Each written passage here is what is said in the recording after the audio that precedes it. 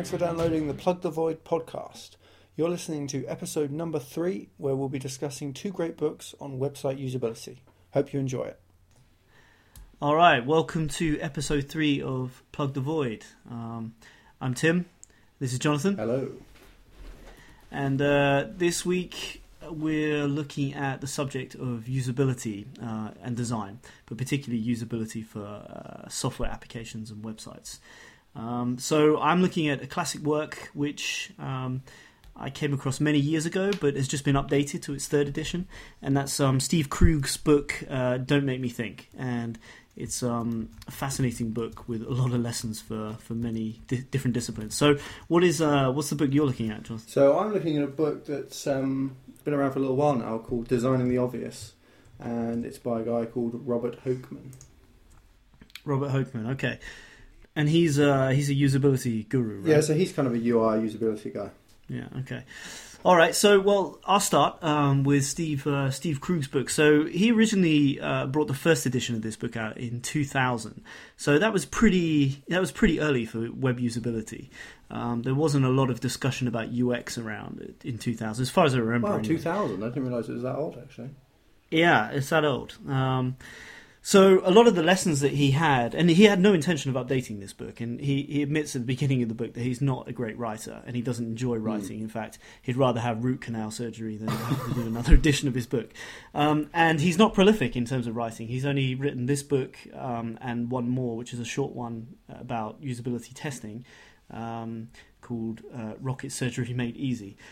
So he doesn't really enjoy the writing process, but he brought this out in 2000, and it became a sensational hit, and really sort of was the go-to book for people that were interested in usability for websites.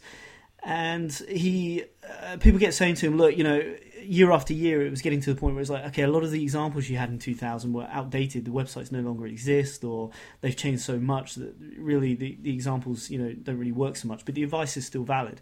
But when are you going to do another update? And he really resisted it for a long time, but eventually after 6 years he produced the 2nd edition in 2006.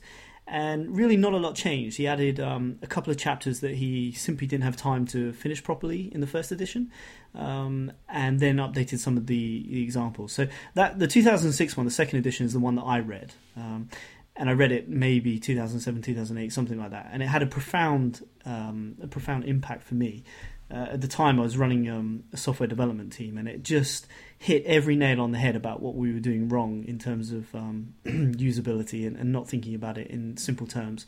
We're overcomplicating everything, but we'll come to some of those points. So anyway, the edition that we're looking at today is it came out in 2013, so it's pretty new still. And obviously that's a 7-year gap between the last one, and the reason why I brought this one out is, again, some of the examples were no longer relevant, but also we had this Web 2.0 sort of revolution since then, and it really changed the way the web is, how people use the web.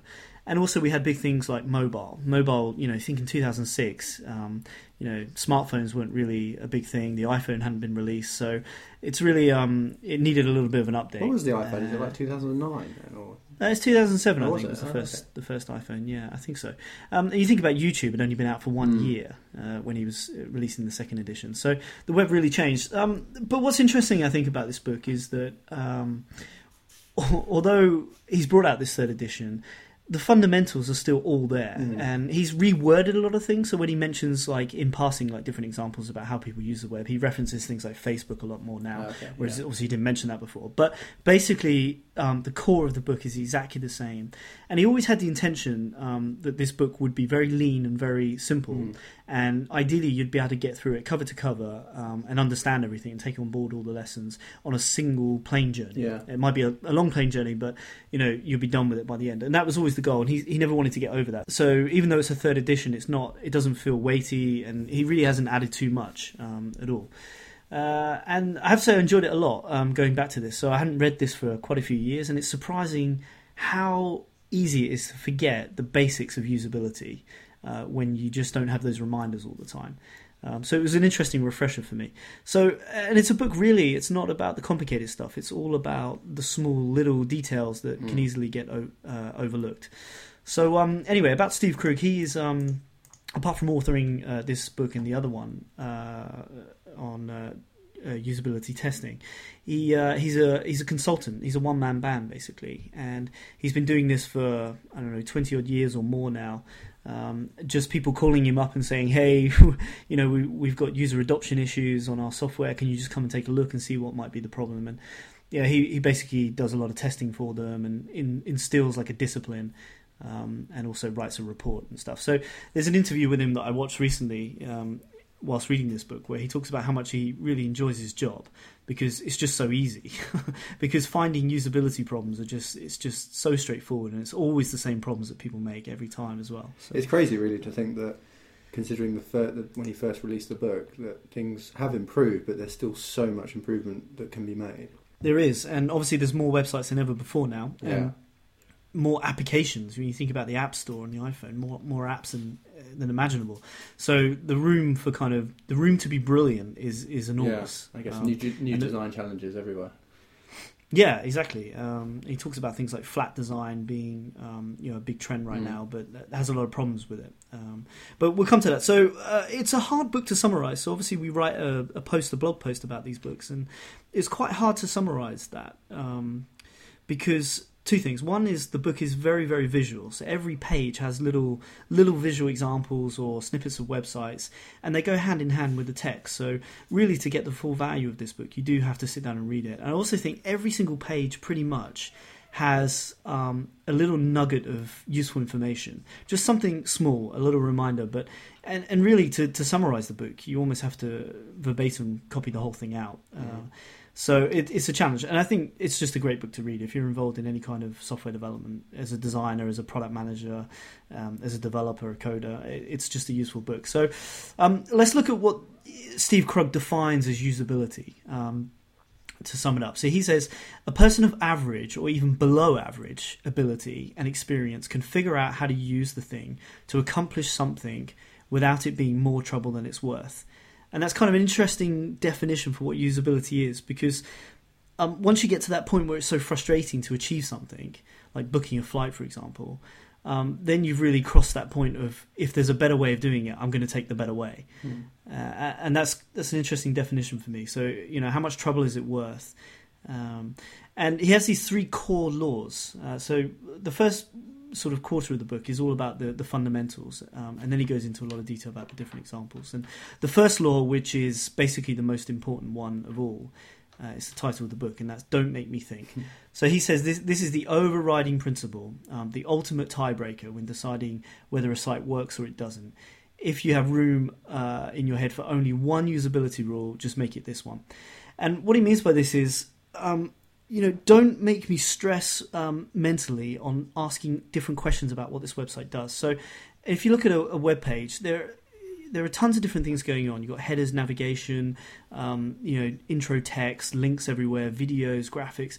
And the user has to, very quickly, milliseconds, has to make decisions of whether something's relevant or not. Right. So you can basically take a screenshot. I did this once when I was working as a product manager. I printed out some screens of an application and put question mark icons over everything that the user could be questionable about. So, there are kind of menu items that aren't really that clear. It's not really sure what it's going to do. Is it an action? Is it going to perform something? Or is it going to take me somewhere? And users are always faced with these problems. Like, is something a link or is it just underlined? Is that a button? Does it depress when I click it? Or is it just an advertisement of some sort? And when you add up all these questions, each one in itself is just a microsecond. It's nothing. But when you add up all these questions together, you're talking about quite a big cognitive load that the user has to go through. And the challenge really as a designer is to just remove as many of these question marks as possible. You're never going to get rid of them all, but just to remove stuff wherever there's a question of like, will the user have to think about this too much? Try and reduce it so they don't have to think about it. And one of the things he said that's critical about users' behavior that we often forget is that users don't read stuff. They don't read cover to cover on web pages or from top left to bottom right. Yeah. They skim. Everything is about skimming. So he says that users are a bit like sharks. Sharks have to keep swimming or they die, basically. And users have to keep surfing or they die. Yeah. He said users just move from web page to web page, from link to link, constantly moving around the web. and they don't give pages that much attention. So it's very, very crucial that your site is so simple and so obvious that they don't have to spend much energy, that they get the point of it, and they're not led down the wrong path, and that they can use your website effectively. And on top of all that, they actually enjoy it, so it actually works and it makes sense. So you think about something like Amazon. Amazon's like a really well-designed website. Even if you don't like the way it looks, everything is very honed towards the user behavior of buying something. You think about the point where you make the transaction to actually go through and purchase. Suddenly, all the distractions are gone. You're now on a single page. It's like checkout, basically. And they're trying to do everything they can to make sure you go through that process and complete the purchase. Whereas other websites don't bother to change necessarily their navigation or the surrounding items, and you still have all that distraction when you're trying to purchase. So there are little lessons like that about not making the user think too much. So anyway, that's the first law, is don't make me think, the most important one. The second law is it doesn't matter how many times I have to click, as long as each click is a mindless, unambiguous choice. And this is all part of this skimming thing, is that it doesn't matter if I have to click 3 times to get to where I want to be, as long as each one of those clicks doesn't task me too much. It's very, very simple. And there's one example that's kind of contrary to this that I quite like, is Dell's website. And I always get frustrated with Dell's website when I go on there, because the big choice you have to make to start with is it for home or is it for work? So I've got to make a click. And I know that I've got to dive down into the site and look at different models and different specs, but they're immediately asking me a really difficult question that I don't know which one. So if, maybe the laptop I want to buy is for home use, but I want something quite powerful. I want to play games, or I want to write some code. So does that mean I need a work laptop, or do I need a home one? What does it mean? What's the difference? So, and I'm sure they have a good reason for that, but as a user, you're making me think hard, and you're especially making me think about the click choices. So where do I go next? And that's a pain. And he references Herbert Simon, who is he's kind of like a psychologist, I think, is his background. But he's written a lot about behavioral psychology in the workplace and how we operate. And he talks about this thing called satisficing. It's a combination of satisfying and sufficing. It's a mix of those two. And basically users behave a lot like this. They basically pick the option that is most sufficient. It's the most easiest one, even though it's maybe not the best option, but they will very quickly satisfy and move on to the next option. And this is what the second law is all about. Is it's okay to have lots of links and lots of sub pages around the site, but you have to make sure those choices are very easy to make a mistake with, for example. Yeah. I think what Dell's website tends to do is they're kind of they almost force users to follow their process that kind of works for them and makes sense to them internally, but doesn't necessarily make sense to a user. Exactly. I'm sure it makes perfect sense behind the scenes in their supply chain or whatever it is. Process. But it's infuriating, because every time I look at the Dell website, I have to look at both sites fully, because I don't know what I'm missing. Yeah. So I have to go through and read all the specs on the laptops on the for home one and all the ones on the one for work, and I still can't figure out what the difference is. Maybe it's just price. I didn't know you were such a Dell fan. Well, I'm not, but I'm often looking around. But that's why I don't buy anything from Dell, because I can't figure it out. Whereas you think about Apple. Apple don't have this distinction. Yeah. Are they laptops for work or for home? Well, it's for both. It's for people, basically, I think. Yeah. And they make it a lot more easy to make that decision, really. So that's the second law. The third law is get rid of half the words on each page, then get rid of half of what's left. And it sounds a bit extreme. So the first part of that, get rid of half the words on each page, he says that's easy. Almost anybody can do that. You go to any website and you're bound to find more text than is really needed to get the message across. Then the second part, getting rid of half of what you have remaining after that, is tricky. And he says that because you need to emphasize the kind of being extreme here. You need to really challenge yourself to get the text down to a bare minimum. And, the thing he says is most people, first of all, they skim, they don't read very much website text. And also text tends to be full of what he calls happy talk. And this is this kind of self-congratulatory like marketing talk where you go to any company website and there's all this blah, blah, blah. about what I do, what I'm great at, etc., etc. And he said this is really happy talk. It doesn't really help me achieve anything. So just reduce as much of that as possible. And he says you can always tell happy talk because when you're reading it, your kind of eyes are like wandering a little bit, and you're also hearing this little voice in your head that is saying, blah blah blah blah blah, basically. So he says, reduce that. And then the second thing about text is that instructions must die. If ever you're sitting there writing help text or instructions, you really miss the point because nobody ever reads them, or you must assume that nobody ever reads them.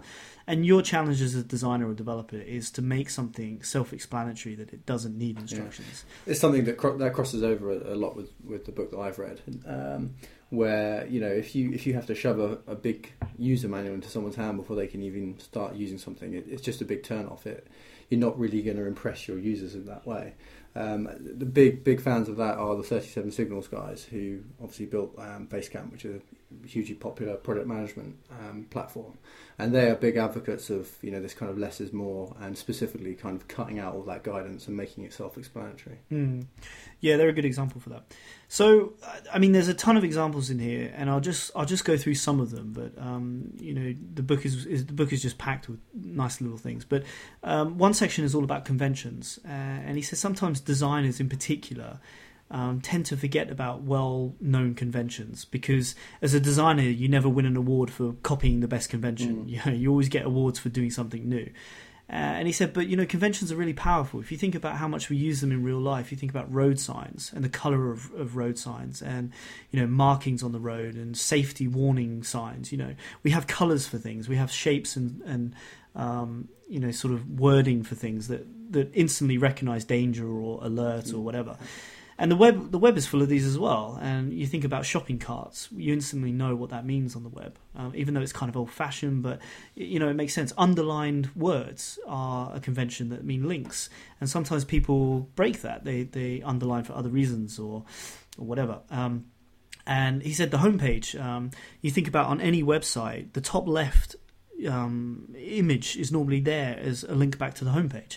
And really, you should never need to break that, because people are so used to it. When people get lost on a web page, that home icon on the top left is like the North Star. It takes them back to the beginning. So there are lots of little conventions like this that are pretty powerful. He also likes something called affordance in buttons and icons. And this has gone away a little bit in recent times, but that's where you could tell that the button was kind of raised. So implicitly, that it means you can press it, it's going to do something. And but now we've got flat design, so it kind of challenges that a little bit. And certainly with mobile devices, you don't have that kind of affordance effect as well. So a couple of other tricks he talks about is, visual hierarchies are really important. So always try to use headings appropriately, and use headings a lot. Headings are extremely useful because they give users like a rest. They let people kind of read, stop, and it just breaks things up. And use them effectively. So have header 1s, header 2s, header 3s, and structure your page like that. And also break up pages into clearly defined areas. So when you first see a page, you can see, okay, this thing on the right is where the offers are, this thing on the left is the navigation, and try to really define different areas of the page. And also, a critical thing that many people forget is make it obvious what's clickable and what's not. Often you see these kind of images that shout something out, and you don't know if it's really, what is it, a link to something, or is it just kind of a banner, an advertisement, or just decoration. Try to always make sure that things that are clickable are clearly clickable, and particularly with text links as well. It also says about just keeping the noise down to a dull roar, basically. So a lot of marketing people, maybe I've been guilty of this myself at points in the past, is that you really want to shout all your different stuff. Particularly on the homepage, and he says when he sees homepage designs in particular, he feels like the kid out of The Sixth Sense. He sees stakeholders basically, and he just thinks, oh god, okay, I see where this comes from. You've got 6 different stakeholders here that have all wanted to get their piece on the homepage. And a homepage is a really tricky thing because it must convey so many pieces that other pages in the site don't have to do. It has to explain what the site hierarchy is as best as possible. It has to provide a search. It needs to provide teaser content. It needs to provide any particular promos that are going on, content promos, feature promos. It needs to provide timely content like, latest news or blog items, whatever. It has to have shortcuts. It has to have potential registration options on there. So the homepage is really, and it also has to include the mission and the goal of the company or the site. So it has to do all these things, and it's very difficult to keep that raw, that sound of information down to a bare minimum. It's quite hard. I think that's probably one of the biggest problems I have with a lot of the clients I work with, in that, especially nowadays, because I do a lot of web design and development, providing clients with the ability to update and edit the website themselves. One of the common mistakes they make is that let's say they have a special offer, or they want to tell people about a new service that they're offering. They feel that the best way to achieve that is to then maybe put it on the front page in much bigger letters, wording that's anywhere else, and it kind of takes over the entire page and breaks the flow and the consistency and everything else, and actually becomes a distraction rather than the fact that what they're trying to achieve. And it's difficult to kind of manage that these days, and I think that the problem's almost getting worse because more and more inexperienced people are now able to kind of edit and do things online that they probably weren't able to do previously. Yeah, that's right. And he says there are 4 questions that you need to ask of a homepage, and that's what is it? So immediate, and you should be able to answer these immediately. What is it? What can I do here? What do they have here? And why should I be here and not somewhere else? And that last one, I think, is quite a tricky question. But those are the 4 things that the homepage needs to answer very fast. And he also talks about because of the rise of social media, so many links take us deep into a website now. It used to be that the only links you'd really get were like the homepage, and that'd be your starting point. But now you get links right into second or third level content inside of a website. And the homepage is therefore so important. He likens it to like when a diver has been underwater for a long time and comes back up to see where they are, kind of get their bearings basically before they go back down again. And he says users use the homepage as like that kind of guiding point. It's like if I'm lost, I'll go back to the homepage. And then the homepage needs to serve that purpose of like, okay, this is what we got here. This is kind of the context of the overall site. It gives you that feeling of the depth and the structure of the website. Pretty important, I think. So he references some research that was done, and we'll put a link to this in the show notes.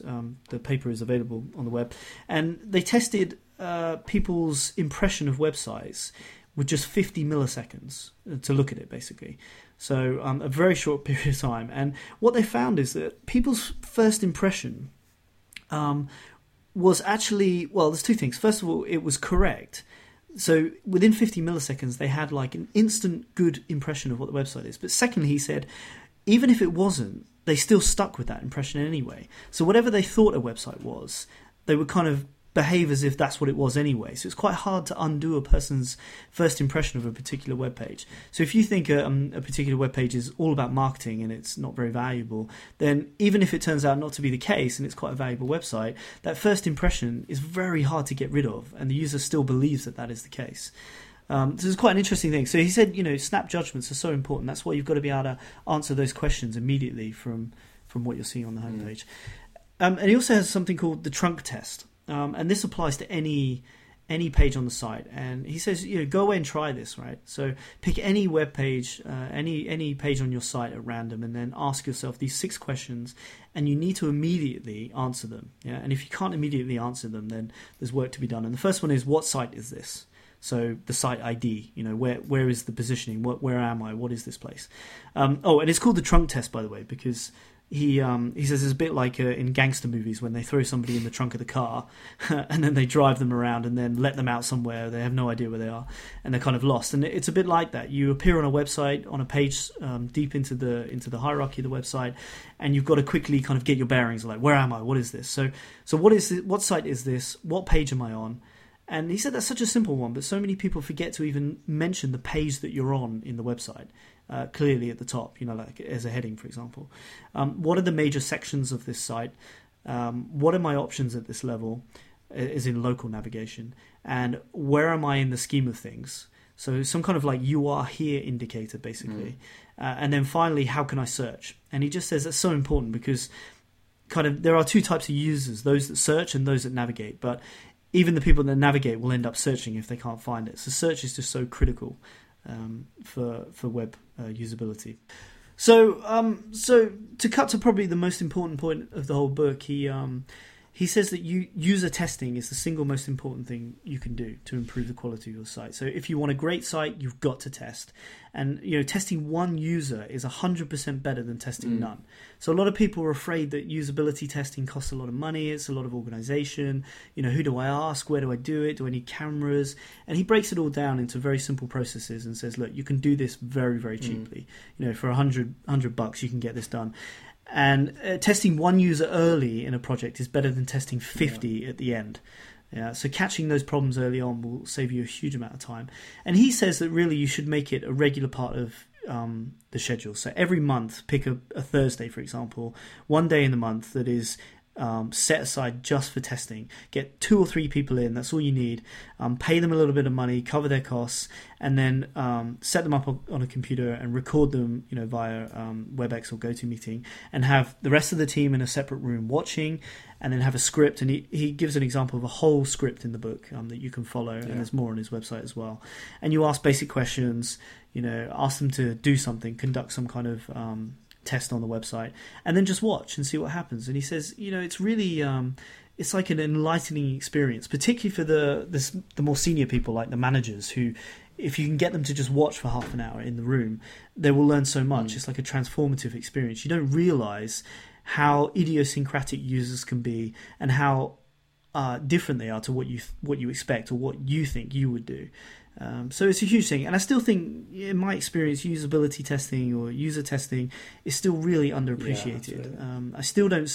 I don't see many people doing it religiously like this every month. Making sure they're doing it, and I think it makes a huge difference. I don't think testing is done on, even just outside of technology. I think testing isn't done enough anyway, regardless whether it's you're doing a speech or a presentation or anything really. I don't think people get enough feedback before they actually launch things, and it just you can make massive improvements off the back of that if you do it properly. Yeah, absolutely.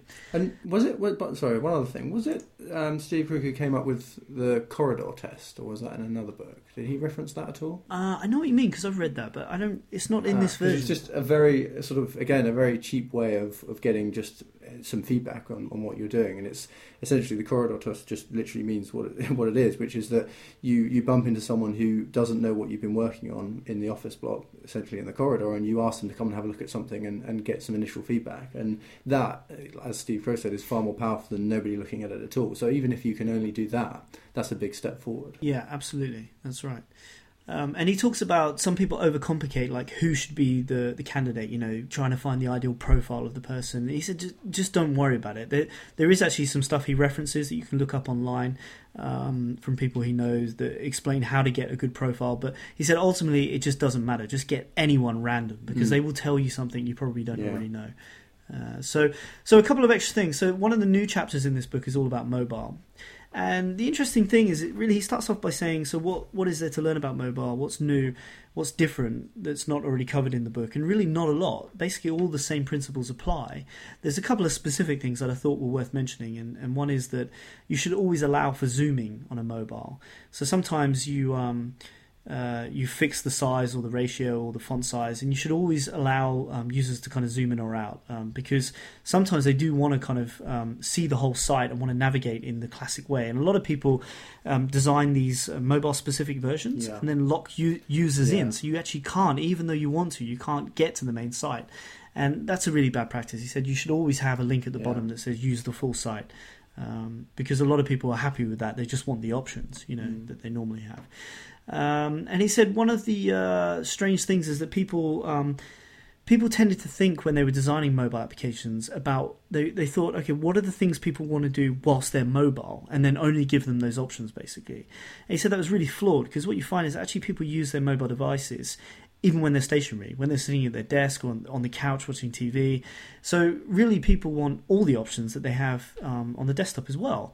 But they just need to be a couple of changes. One is you need to make the most frequent things really close to hand, and you need to always make sure you can get to any option, one way or another. It just might take a few more clicks or a few more scrolls. And scrolling is totally okay on a mobile device.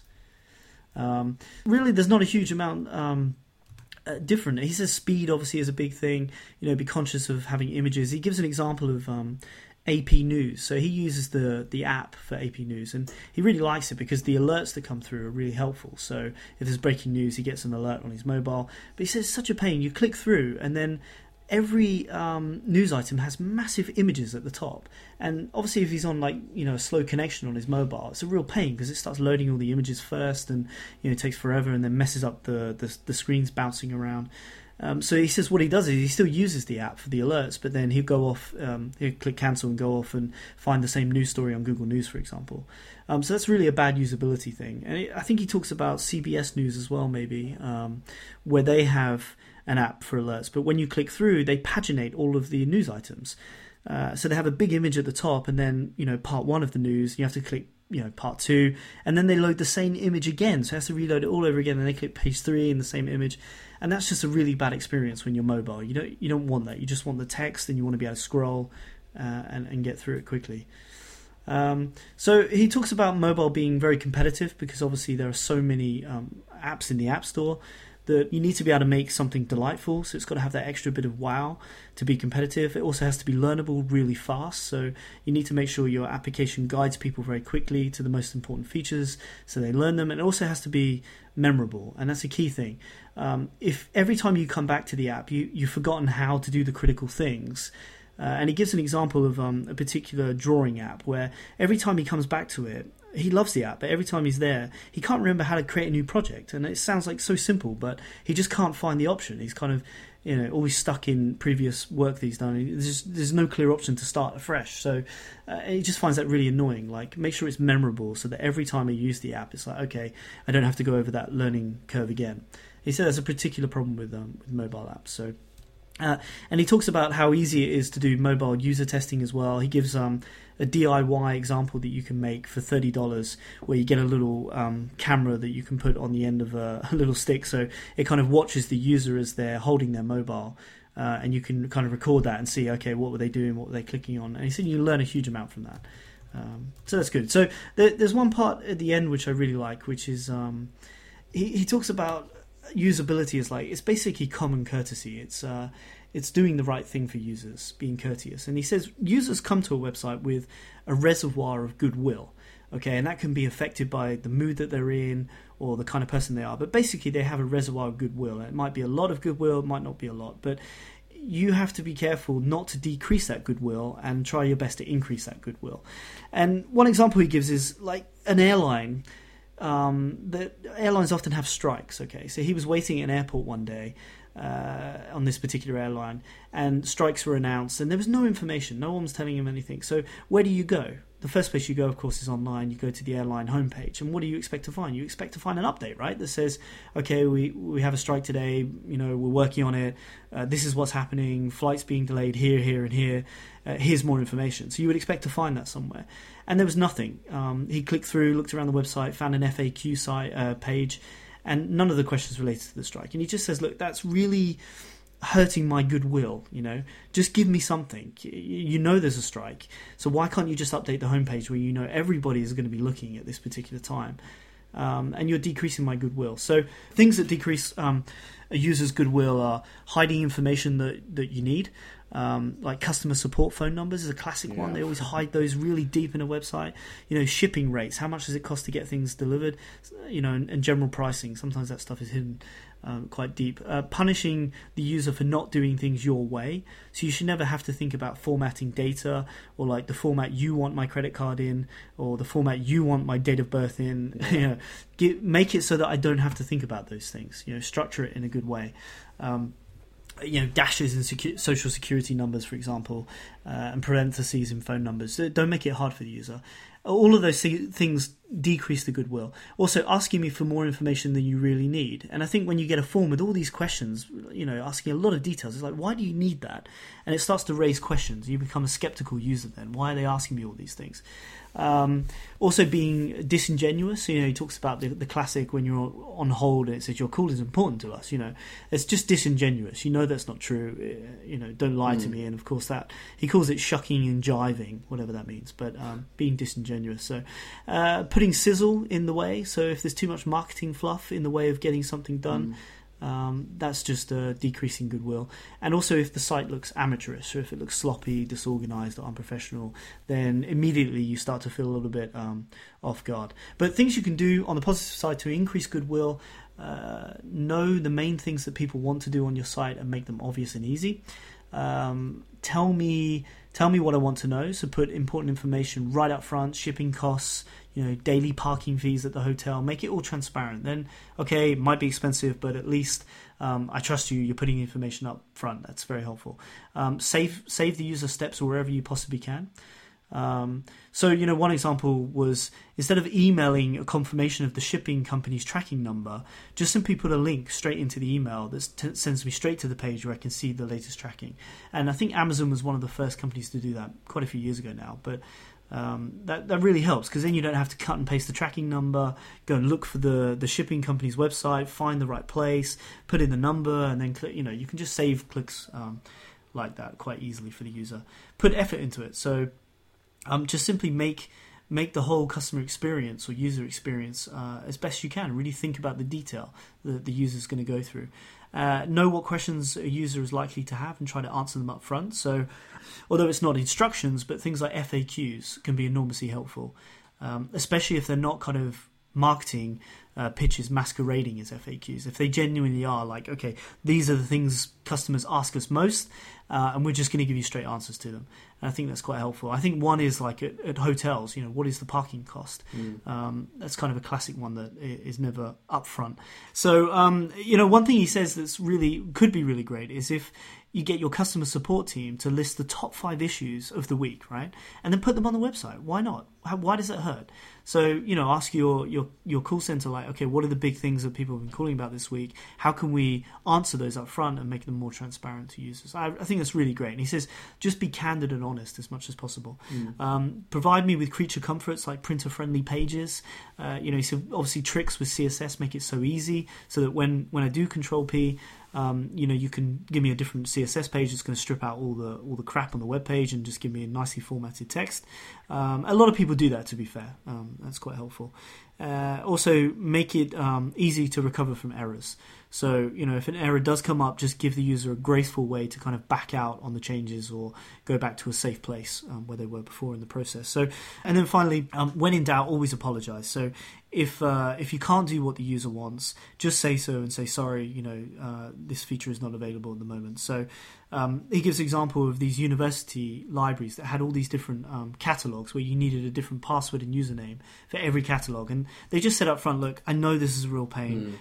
I wish we could solve it, but we're bound by this. Every department has their own, database for this, and we're just really sorry. And he said, look, that kind of goes a long way to the frustration, because then people understand the reason why it's like that, and maybe they even feel a bit sorry for you. So they get it. So finally, there's also a whole section at the end, which I won't talk about, but about accessibility, and it is a really important section, because the things you can do as a developer on day one to make accessibility really easy, for screen readers and impaired users, it's so worth thinking about before you start designing.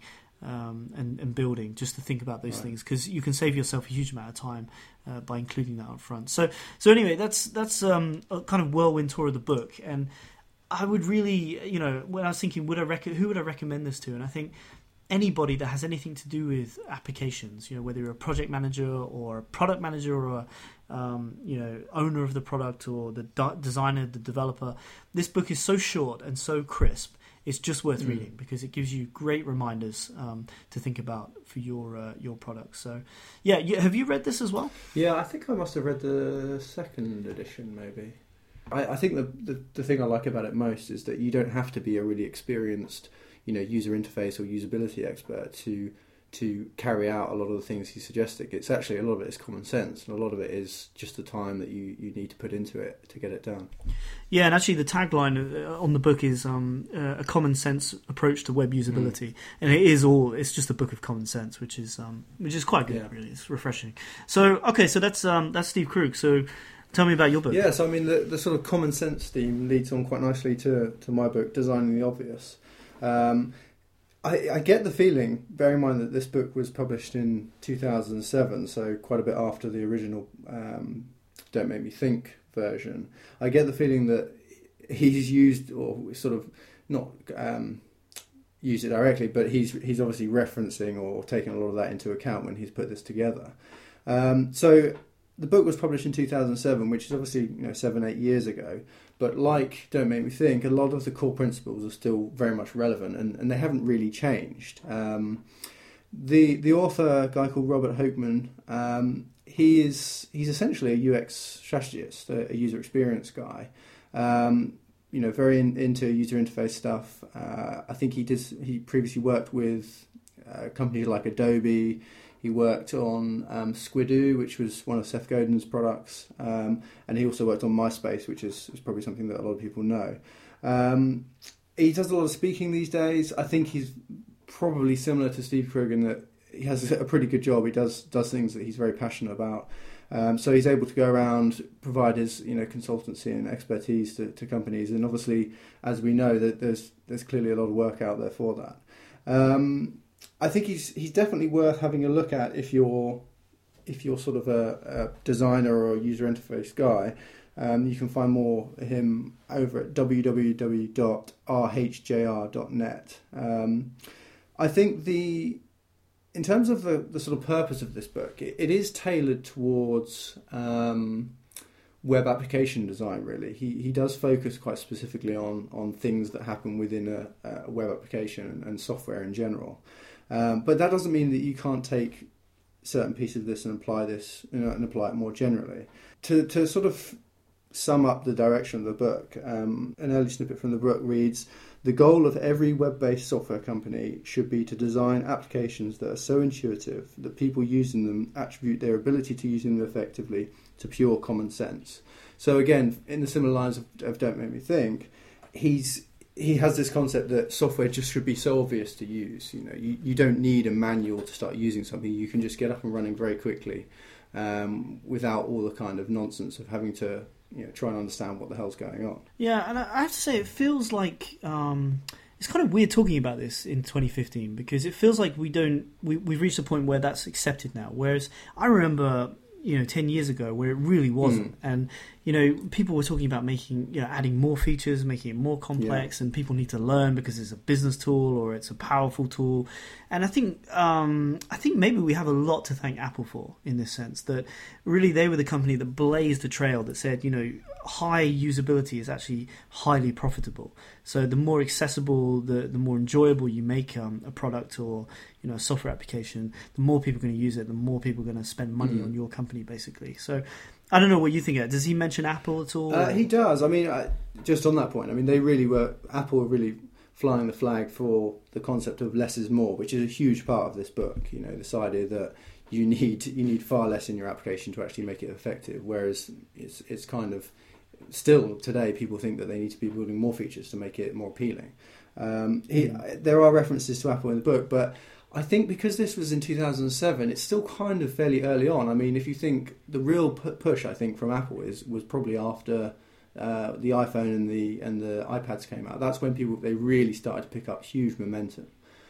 Because their user base grew so in such a short space of time. Yeah, I think so. I mean, Apple's always, even since the late 80s, always had a focus on that usability, but it never really reached the huge mainstream until I think the iPhone and iPad, like you say, were huge. Yeah, so again, the book's very much he's trying to instill this idea that we need to build things around common sense and make things intuitive.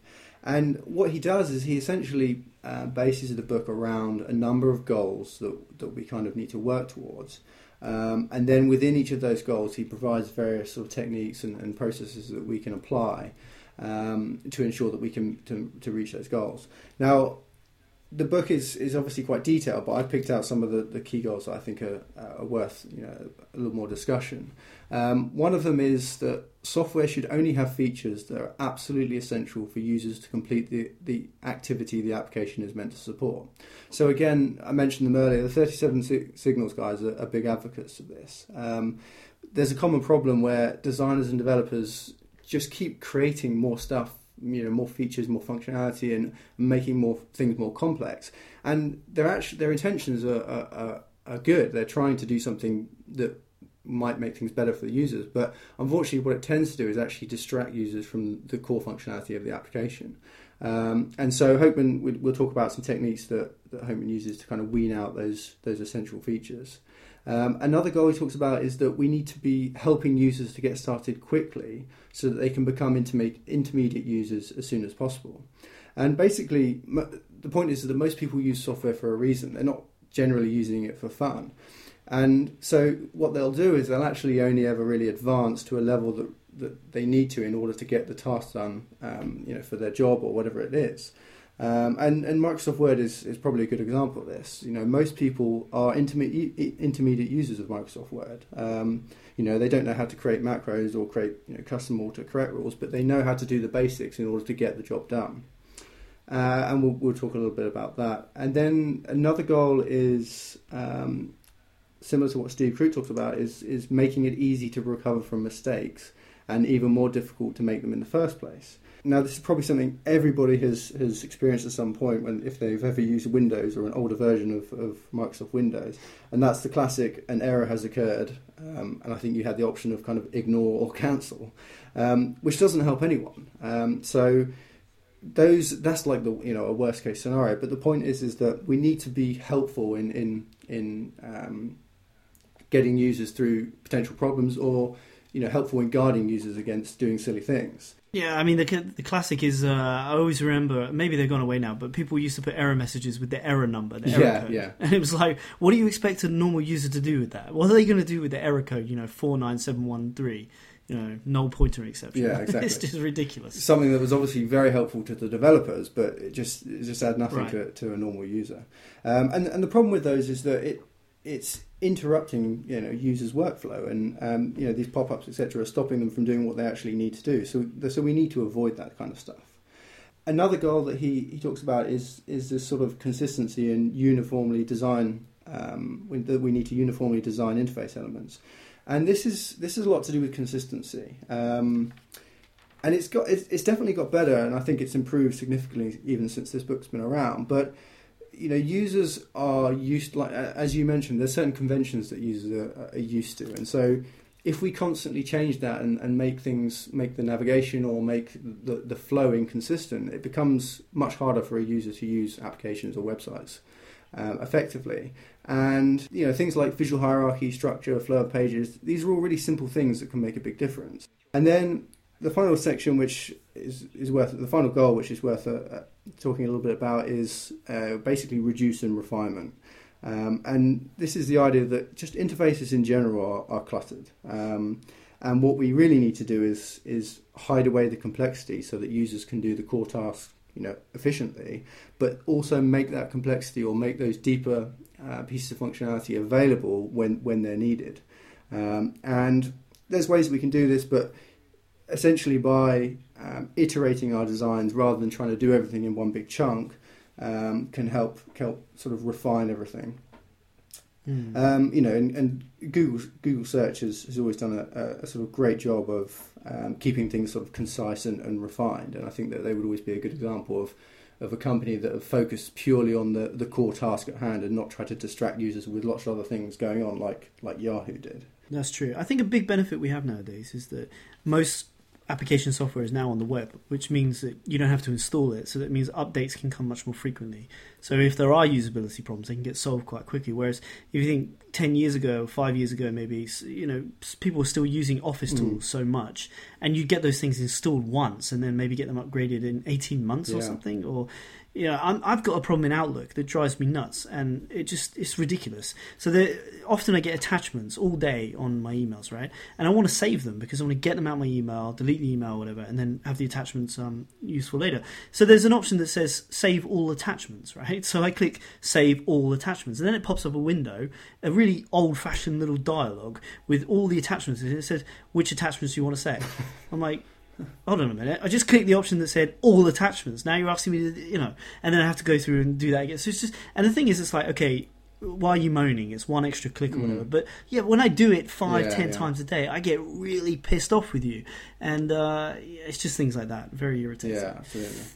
And so with these kind of goals in mind, the rest of the book is built around those, and I've missed out a few of them, which he goes into some more detail about, specifically about things like users, but I've left those aside just because I think that they're a little bit sort of more tailored towards, sort of user interface design and things like that, and I want to keep it fairly broad and general.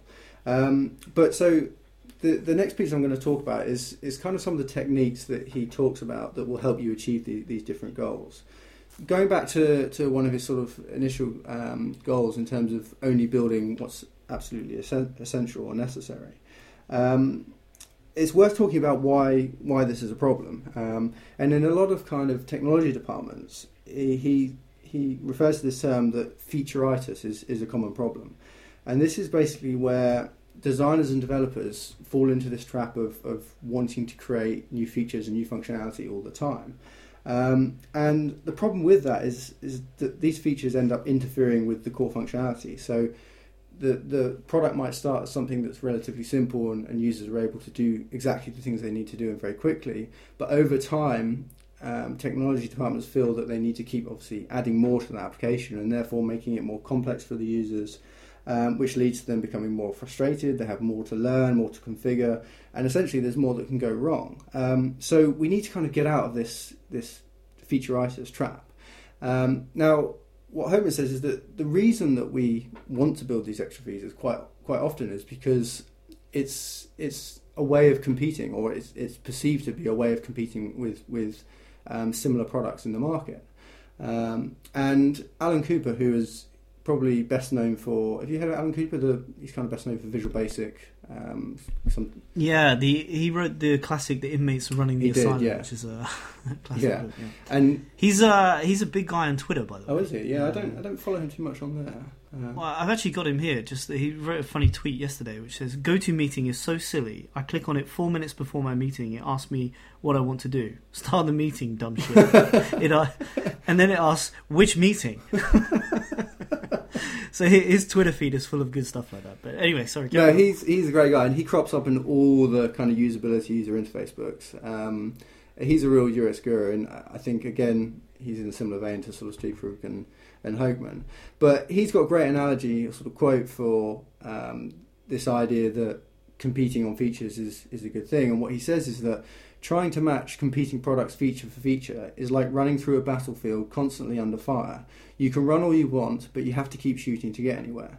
And I think it's such a great quote, because it's just this idea that you can do that, and it will get you so far, but the fact is that you're not really going to ever make any progress, because you're constantly looking over your shoulder, you're constantly having to cover yourself to make sure you're keeping up with the competition. And more worryingly, it's a really expensive strategy. You're going to need a lot of investment. You're going to need like rockstar developers and constantly expanding your team to try and keep up with the demand of creating all these new features.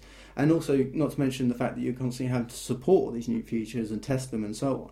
And so essentially what you end up doing is you fall behind the pack, because you might be ahead to begin with, but at some point it just isn't sustainable. So to kind of counter this, what Hochman says is there's some really simple things you can do. And one of them is that you need to drop nice to have features. And I suspect everybody who's been involved in a sort of tech-based meeting will have heard a sentence that starts something like, "It would be really nice if X." And when you hear that, the alarm bell should start ringing, because basically what that means is that it's almost certainly a nice to have feature. And this discussion is something as a sort of consultant, as a freelancer, I come across all the time. I build something for a client, and the initial feedback is, yeah, that's really great, but it would be really nice if it did, X, Y, Z. And it's funny, really, because they're kind of missing the point. You might build something that does exactly what your users need and nothing more, but yet, a lot of managers or a lot of business development guys will say, well, we need a bit more, or the marketing will say, we need a little bit more here because we need to wow people. Which is crazy. It's actually it doesn't make any sense, and it's detrimental to your product. And again, mentioning the 37 Signals guys, who I really like, their quote on this is, "Stick to what is truly essential. Good ideas can be tabled. Take whatever you think your product should be, and cut it in half.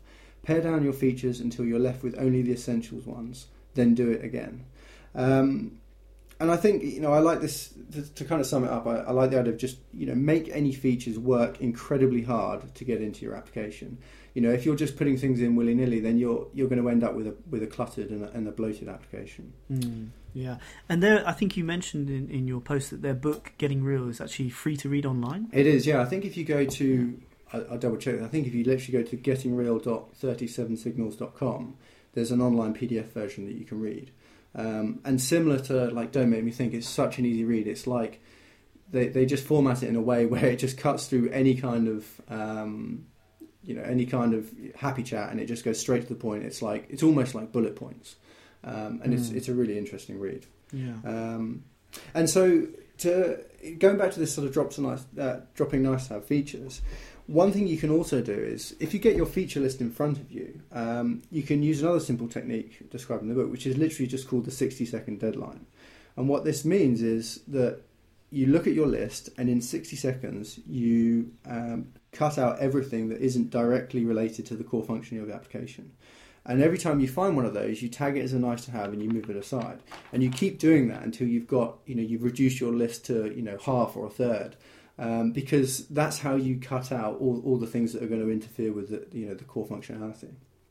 Hogan talks about a principle that's used a lot in. It's cropped up a lot actually in the books we've discussed recently, which is Pareto principle. And again, in this instance, it's sort of the 80-20 rule, which basically speaking is that 80% of an application's usefulness comes from 20% of its features.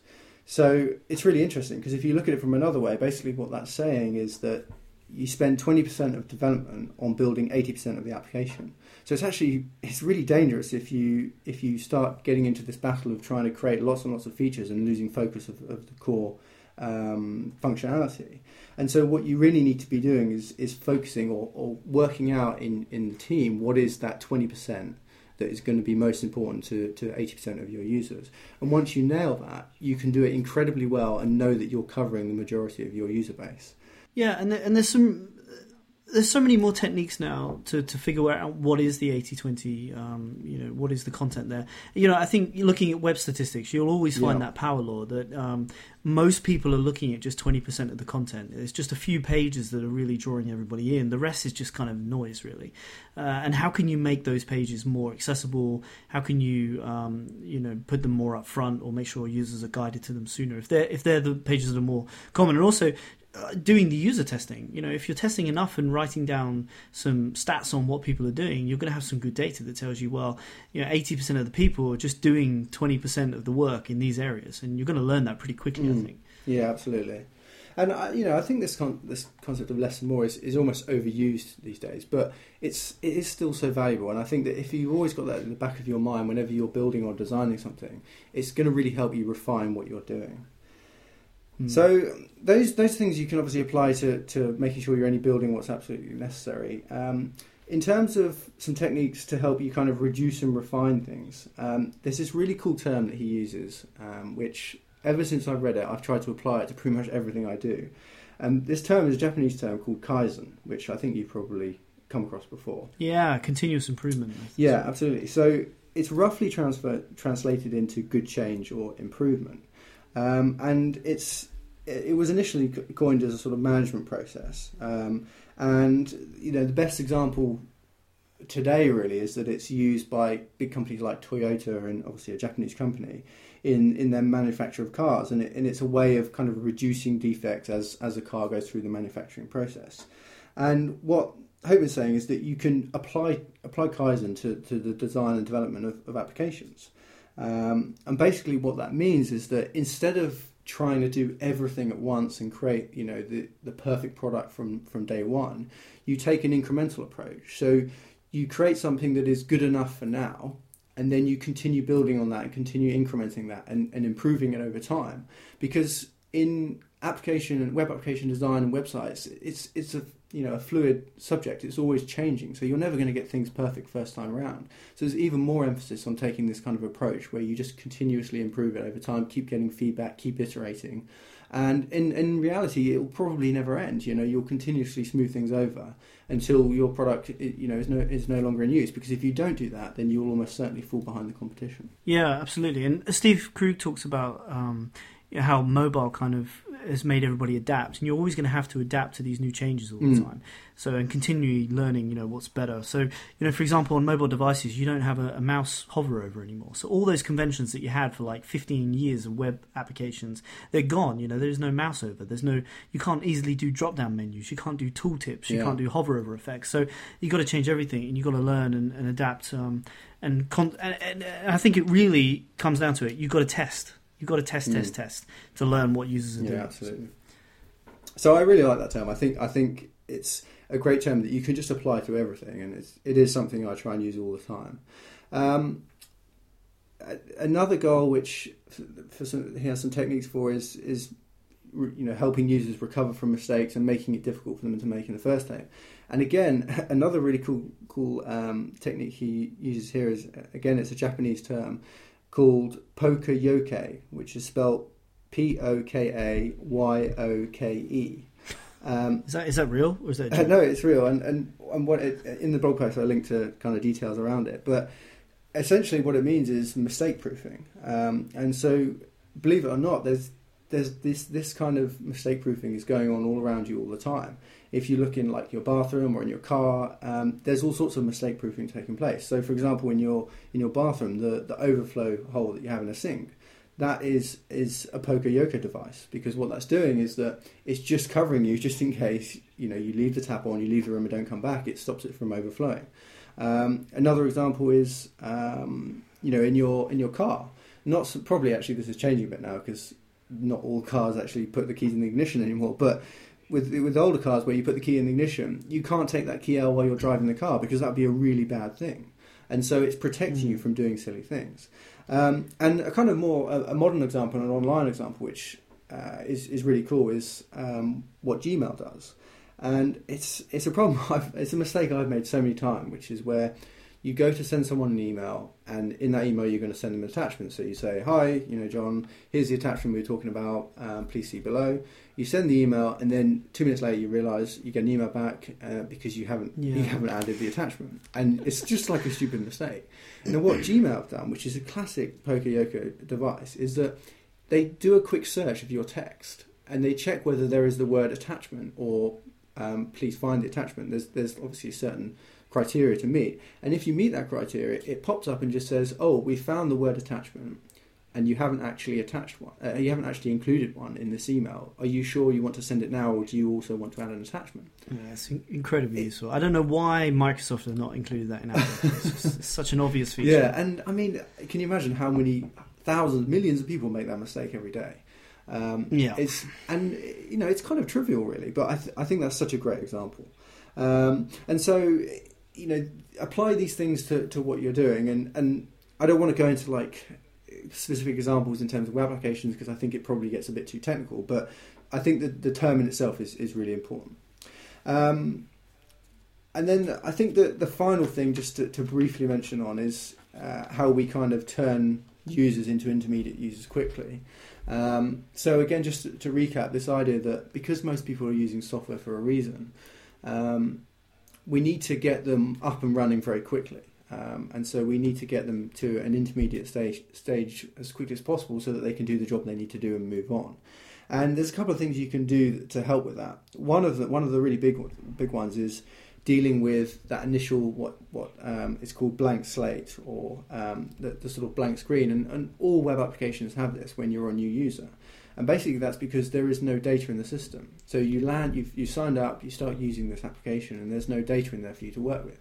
So really bad applications will literally just show you a blank screen and not really guide you towards what you're supposed to do next. They might even give you some kind of like help or go and read the instruction manual type thing, which is really bad. Whereas really good applications will structure the blank slate in a way that guides you towards the goals that you need to meet in order to get up and running. So LinkedIn is a really good example. Anyone who's signed up for a LinkedIn profile will know what I mean, because when you first sign up, it gives you a blank slate, but then it gives you kind of like a breakdown of the different stages and the different pieces that you need to complete in order to finish building your profile. And it helps you and guides you towards doing things that will make it better and improve it. And it'll tell you your progress, which, it's going to be so much more powerful than just leaving it completely empty. I feel like we've come such a long way in the last couple of years, really. Any new kind of startup web application is following these kind of best practices. I think you don't see it so much anymore like you used to. When you just think about like Facebook, for example, I mean, user adoption is critical to these people. Getting as many people on the system as possible is the end goal, really. Yeah. So making sure that they have a really comfortable experience from day one. And I think even when you first use Facebook now, it guides you through all the core features and what you can do and helps you to upload a picture and stuff. So, yeah. Yeah, no, it's powerful stuff.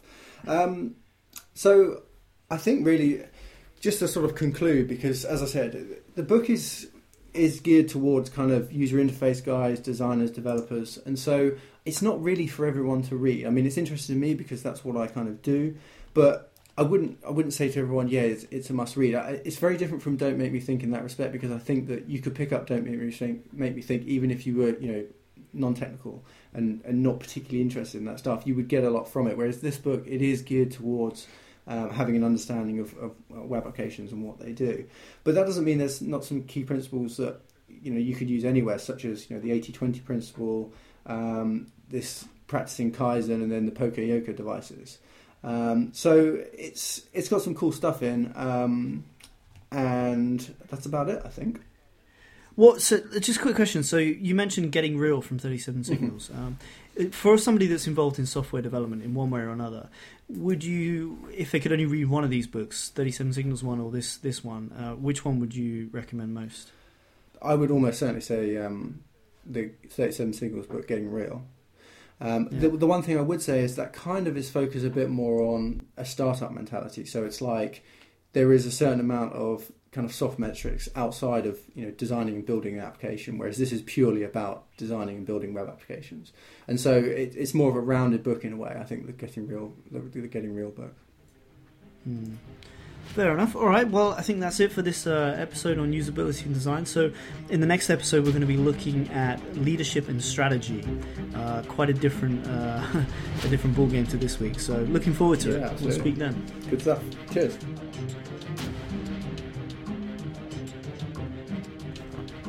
Thanks a lot for listening. Check out plugthevoid.com for more book reviews and discussion, and we'd love to get your feedback and suggestions for other great books to review. plugthevoid.com.